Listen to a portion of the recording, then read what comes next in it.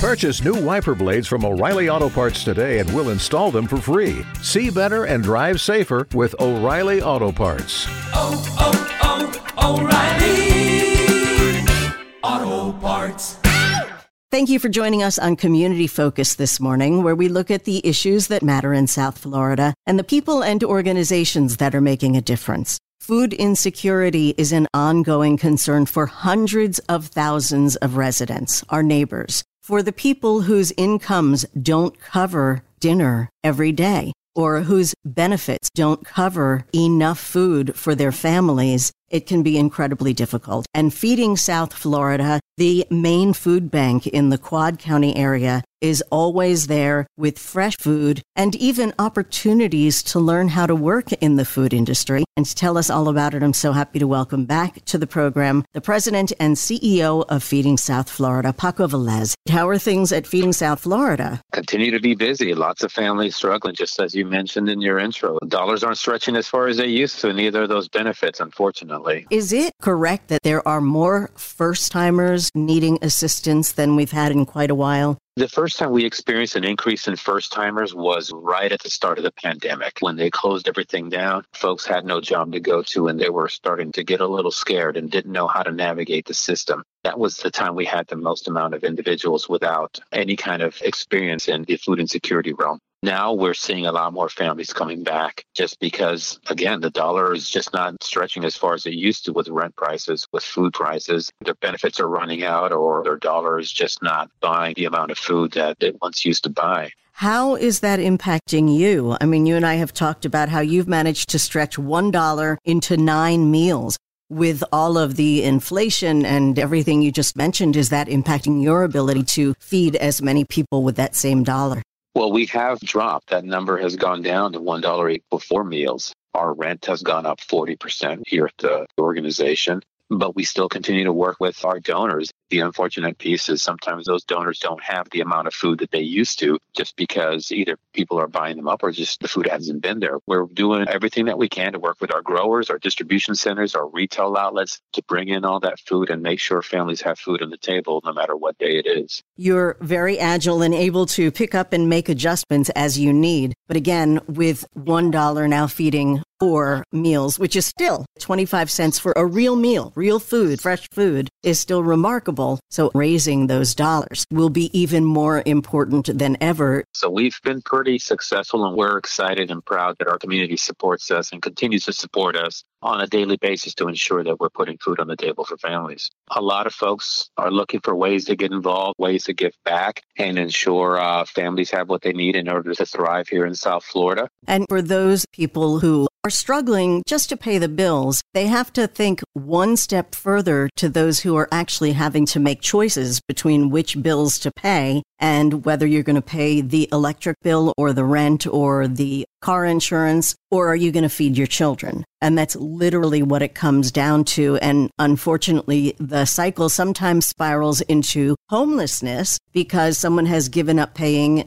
something that makes it untenable to remain in their home and still feed their children. 100% correct, Ellen. And these are impossible choices to make. Roof over your head, utilities, water, fuel in the car to get to work, or food on the table. And many times that food on the table is the first to go. Ironically, food is the one thing of all of those things that you need in order to survive, but that's the first thing to go. So it's just unfortunate. And we know how that then impacts children in school. They can't learn. They can't think clearly if they're thinking about how hungry they are. One of the things that I love on your website, your vision, is for a hunger-free South Florida in which families have transitioned from dependency to self-sufficiency. Is this possible? Yes, it is. It is very possible. We believe it's possible. And there's a couple of things. One, we want to make sure families have fair and equitable access to food, no matter where they live, no matter how much money they make. So fair and equitable access to food, that's our number one priority. The other part about reaching self-sufficiency, we have workforce training programs where we help families and individuals who are unemployed or underemployed, help them be more marketable in the workforce, get them the skills that they need in order to achieve a higher wage job.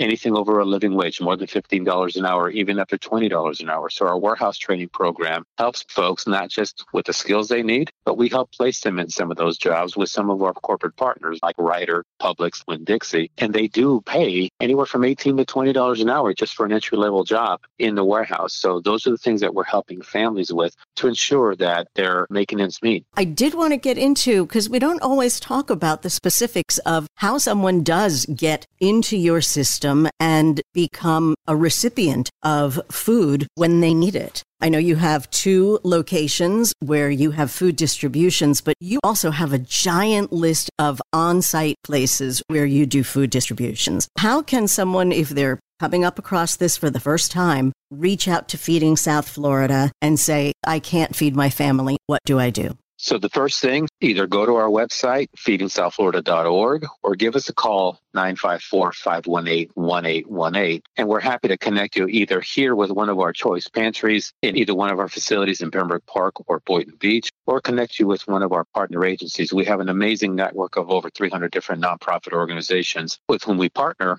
to help families with food and other benefits. Most of our partner agencies are choice pantries, which means families can walk in. They choose what they want to take based on cultural preference, based on religious restrictions, and based on medical restrictions. We want to make sure that families are taking what they want to eat and what they can eat and not taking anything that's going to make them sick or anything that goes against any of their religious activities. So we have an amazing network. We help those families with the pantry. We also help families navigate the federal benefit application process. So if families want to apply for federal benefits like SNAP or food stamps, Medicaid, long-term care, temporary cash assistance, or if they need a referral to WIC, we're here to help them. Most of our partner agencies and Feeding South Florida have a client management system, so we're able to see the household or the family unit a little bit better, a little differently. We're able to see if it's a single parent head of household, whether it's a male or female, if they have certain needs, or if the grandparent head of household, and how we can address some of the needs from the older adults and the children to ensure that they have a solid foundation of support so then they can build their life on that foundation. You do so much more than just hand out food. Obviously, you have special people with special skills who can help people apply for all of those different benefits and work through the federal system, which can be a challenge in finding the information, filling out everything that they want to know, and having all the paperwork ready. And I say that not to deter people from doing it, but to ensure that they know that there's help in putting it all together. Our team is very passionate, Ellen, and along with the skills necessary, they do have a heart to serve. And service is at the core of who we are and what we do, our number one core value.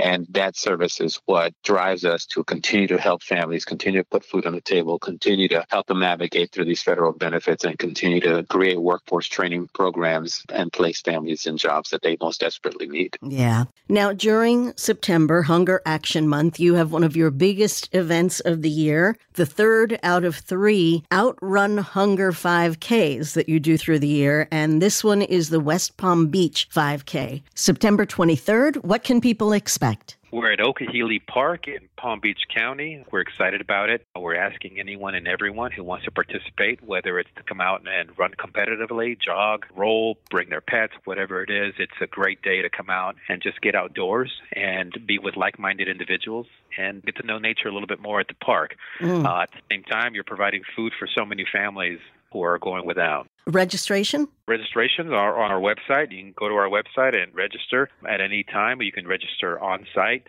as part of our run, but we have also shirts that people can purchase on site. So there's different ways to help put food on the table for so many families. Okay. What is the difference between Hunger Awareness Month in May and Hunger Action Month in September? So May is more about summer hunger, and it's something that we have here in South Florida, specifically for South Florida. September Hunger Action Month is a national initiative created by Feeding America as a way to raise awareness about issue for all food insecurity and all hunger across the country. We ask everyone to participate and take action. Here locally, we have a campaign where we put out a challenge, find 30 ways in 30 days to raise awareness about the issue, whether you're wearing orange, whether you turn your website orange, or just raise funds, or bring a group in together to volunteer. So there's many different ways to get involved during September Hunger Action Month. What about volunteers? Do you need volunteers in the warehouse? We always are looking for volunteers. Our volunteer shifts are Tuesday through Saturday. We have 2 shifts a day. We can accommodate up to 100 people per shift.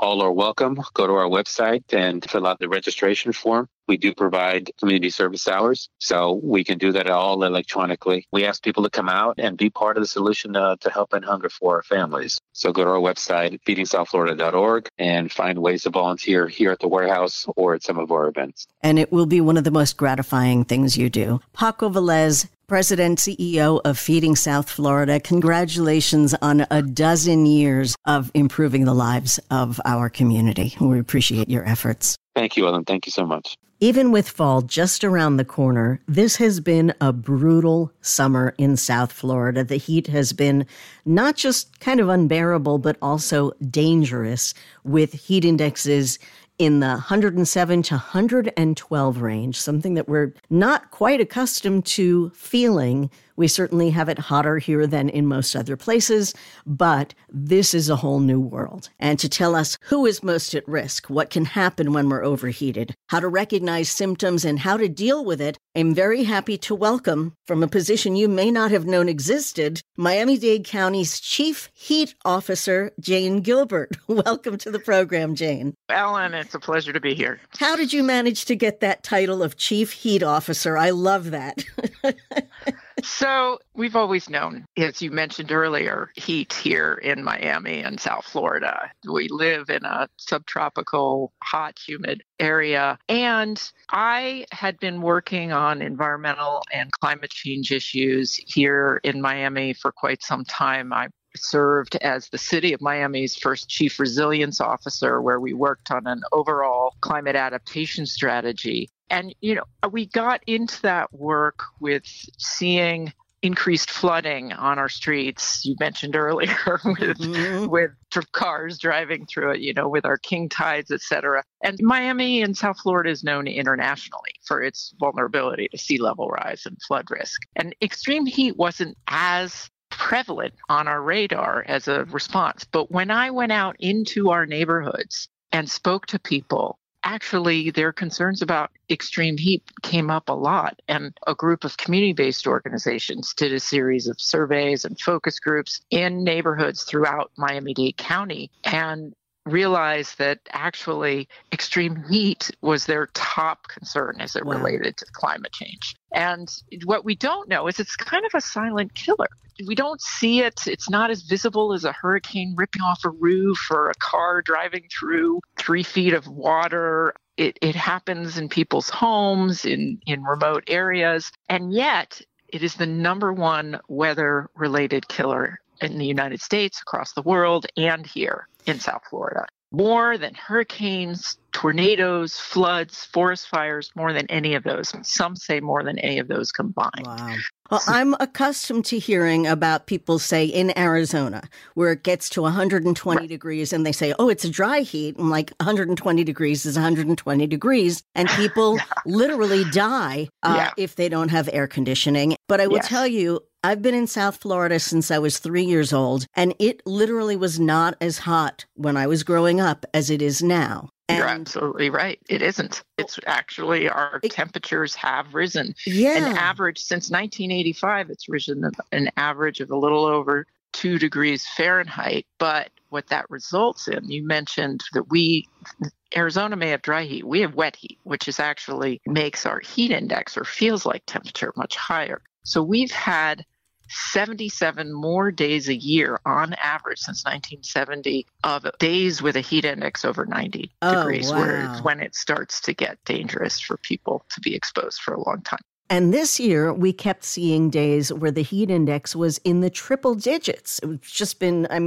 they called it the summer of the broil. So you're absolutely right. It has gotten hotter. I've been here for 26 years. I feel like it's gotten hotter. I can tell. Summers are longer, they're a little more oppressive. But I do attribute some of it to the fact that we built up all the condos on the water, so there's no breeze coming in. We cut down tons of trees, partially for hurricanes, but also to build. And we got rid of a lot of parks and put in more concrete, so the heat rises. You hit the nail on the head. So a lot of people think we're getting increasing temperatures just because of climate change. We are because of climate change. But the other reason is how we're developing as a city, how we're developing as a community. More impervious pavements, less trees, dark building materials, all that absorb heat and create literal urban heat islands that can be over 15 degrees hotter than our rural areas. And I know, you step under a tree and suddenly it's like, I can breathe again. Right. And yeah. You can survive. Even when the temperatures are cool out,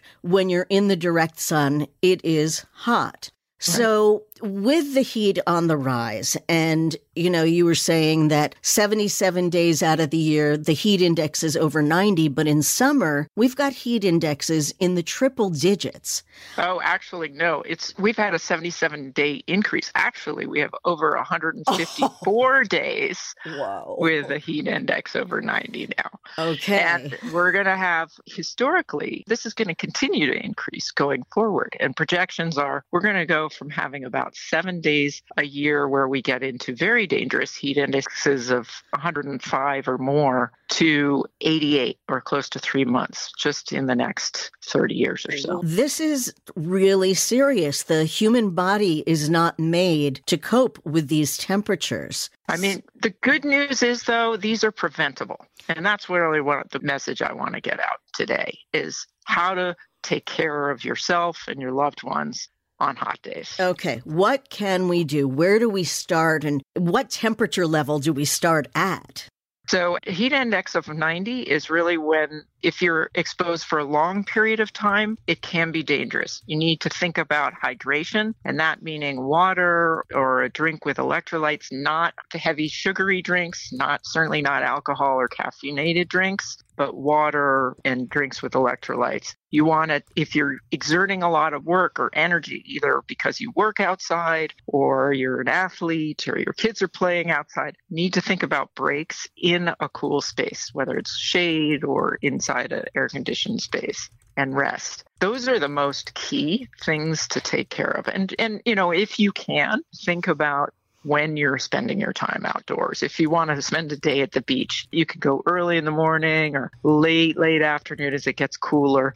That might also be a way to protect yourselves and your family. It kind of goes along with the watering restrictions that we should only water the lawns, and the same advice that we've gotten from the Humane Society about walking your pets because it hurts their little paws. So again, mornings and evenings, and then we have to worry about the mosquitoes, but at least we have things we can wear long sleeve clothes. Right. So there's always something. But getting back to the heat, are there populations that are more vulnerable than others? Yes, I'm glad you asked. So there are some populations that are more vulnerable because they're exposed to heat more. So those would be like outdoor workers. Outdoor workers, if they're exerting a lot of energy, like an agricultural worker or like a roofer, they can be 35 times more likely to have a severe heat-related illness than your average person. So they're very exposed. People who are unhoused or homeless, people who can't afford their air conditioning, and then young kids. Kids are out in summer camps a lot.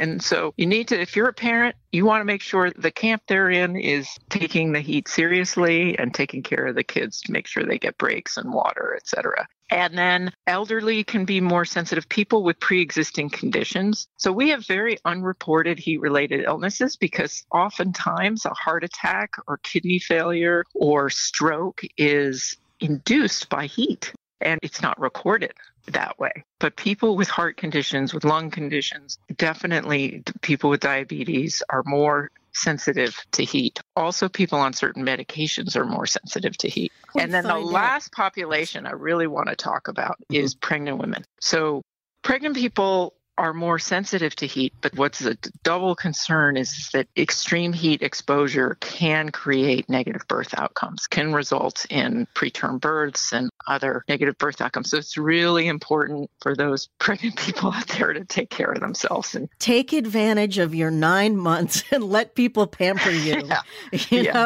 Don't feel like you have to be so tough and work up until the day before you give birth. It's okay and important, as we're finding out, to really take care of yourself. You don't want to put a child at risk, and you certainly don't want to put yourself as a mother-to-be at risk. Yes. What are some of the symptoms that we need to be concerned about? How do we know if we're just sweating a lot or if we're really getting to a point where we're in danger? Some of the early signs are muscle cramps. If you're getting muscle or stomach cramps, you need to slow down, stop, take a rest in a cool spot and drink some water. If you get a headache, start to feel dizzy, certainly. And then we get into stronger signs like nausea and passing out.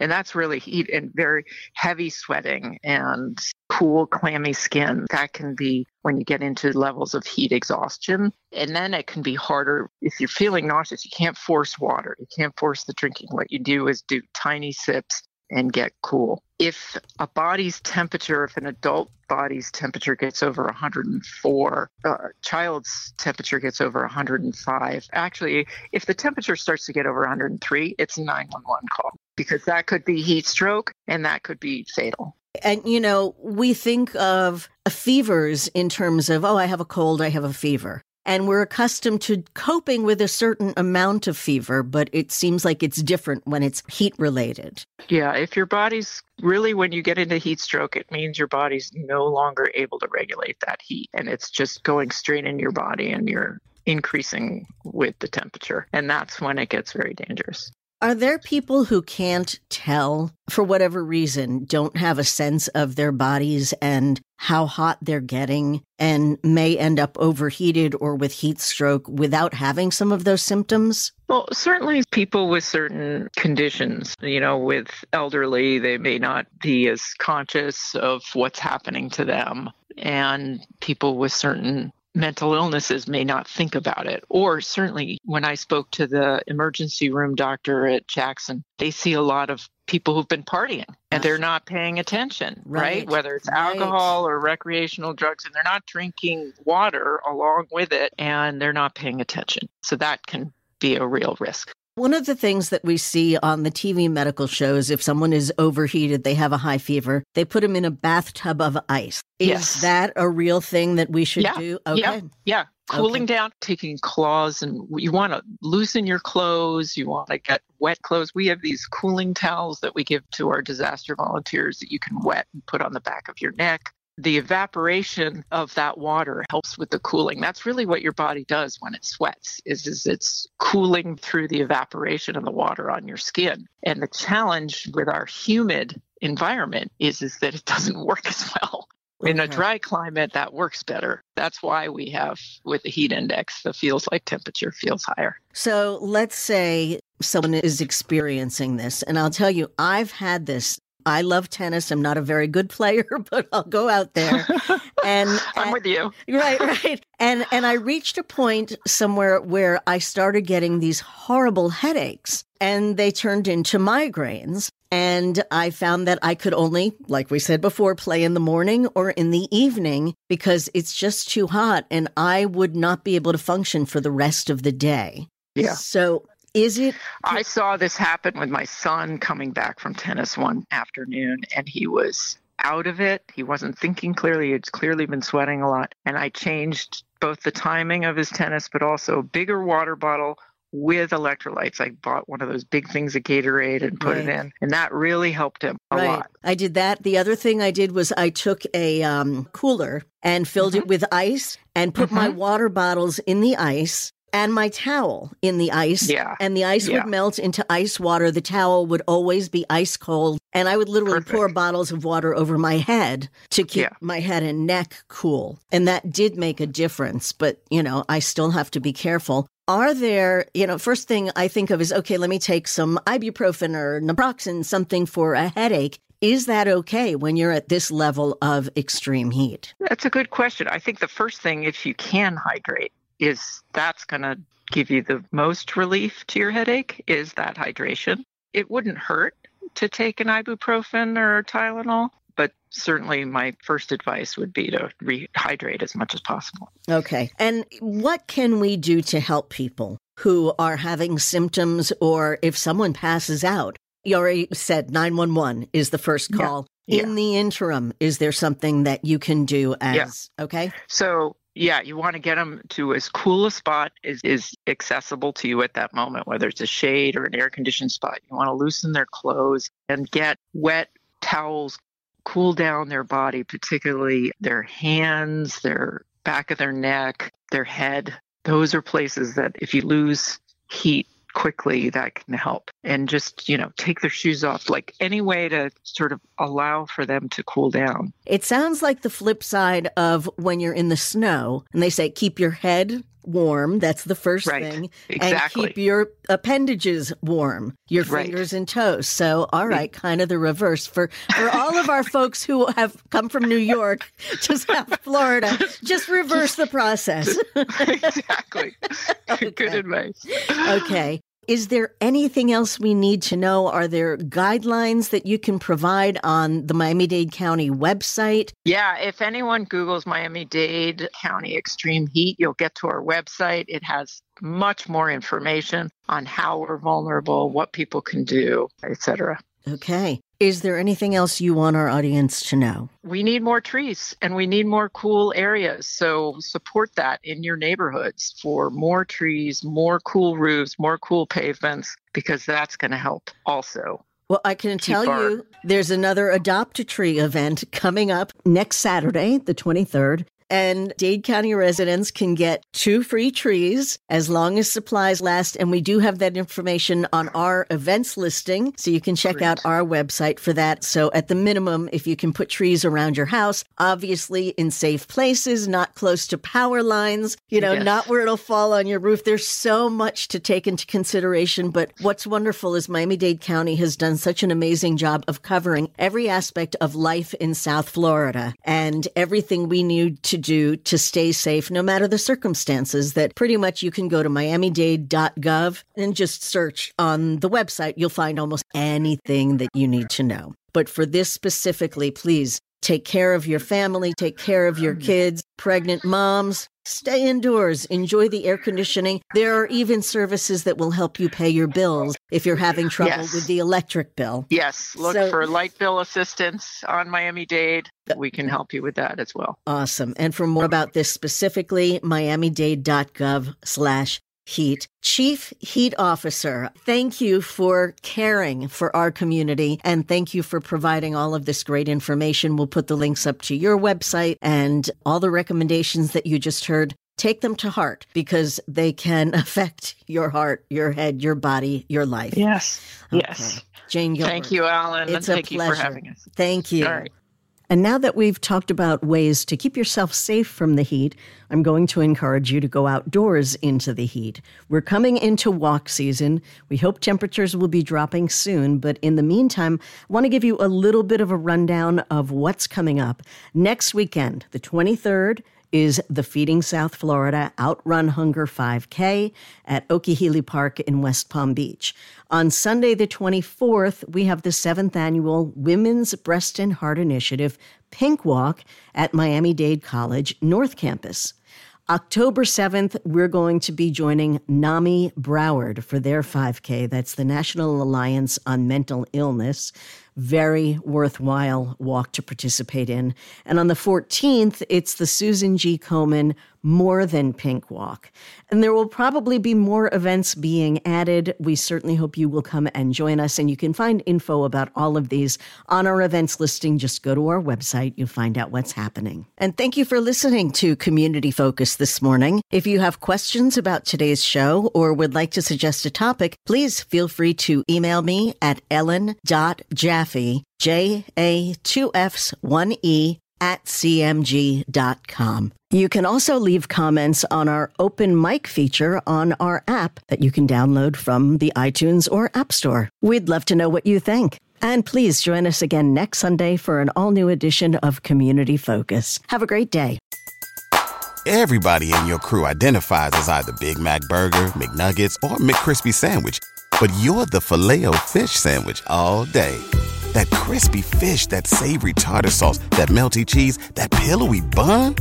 Yeah, you get it.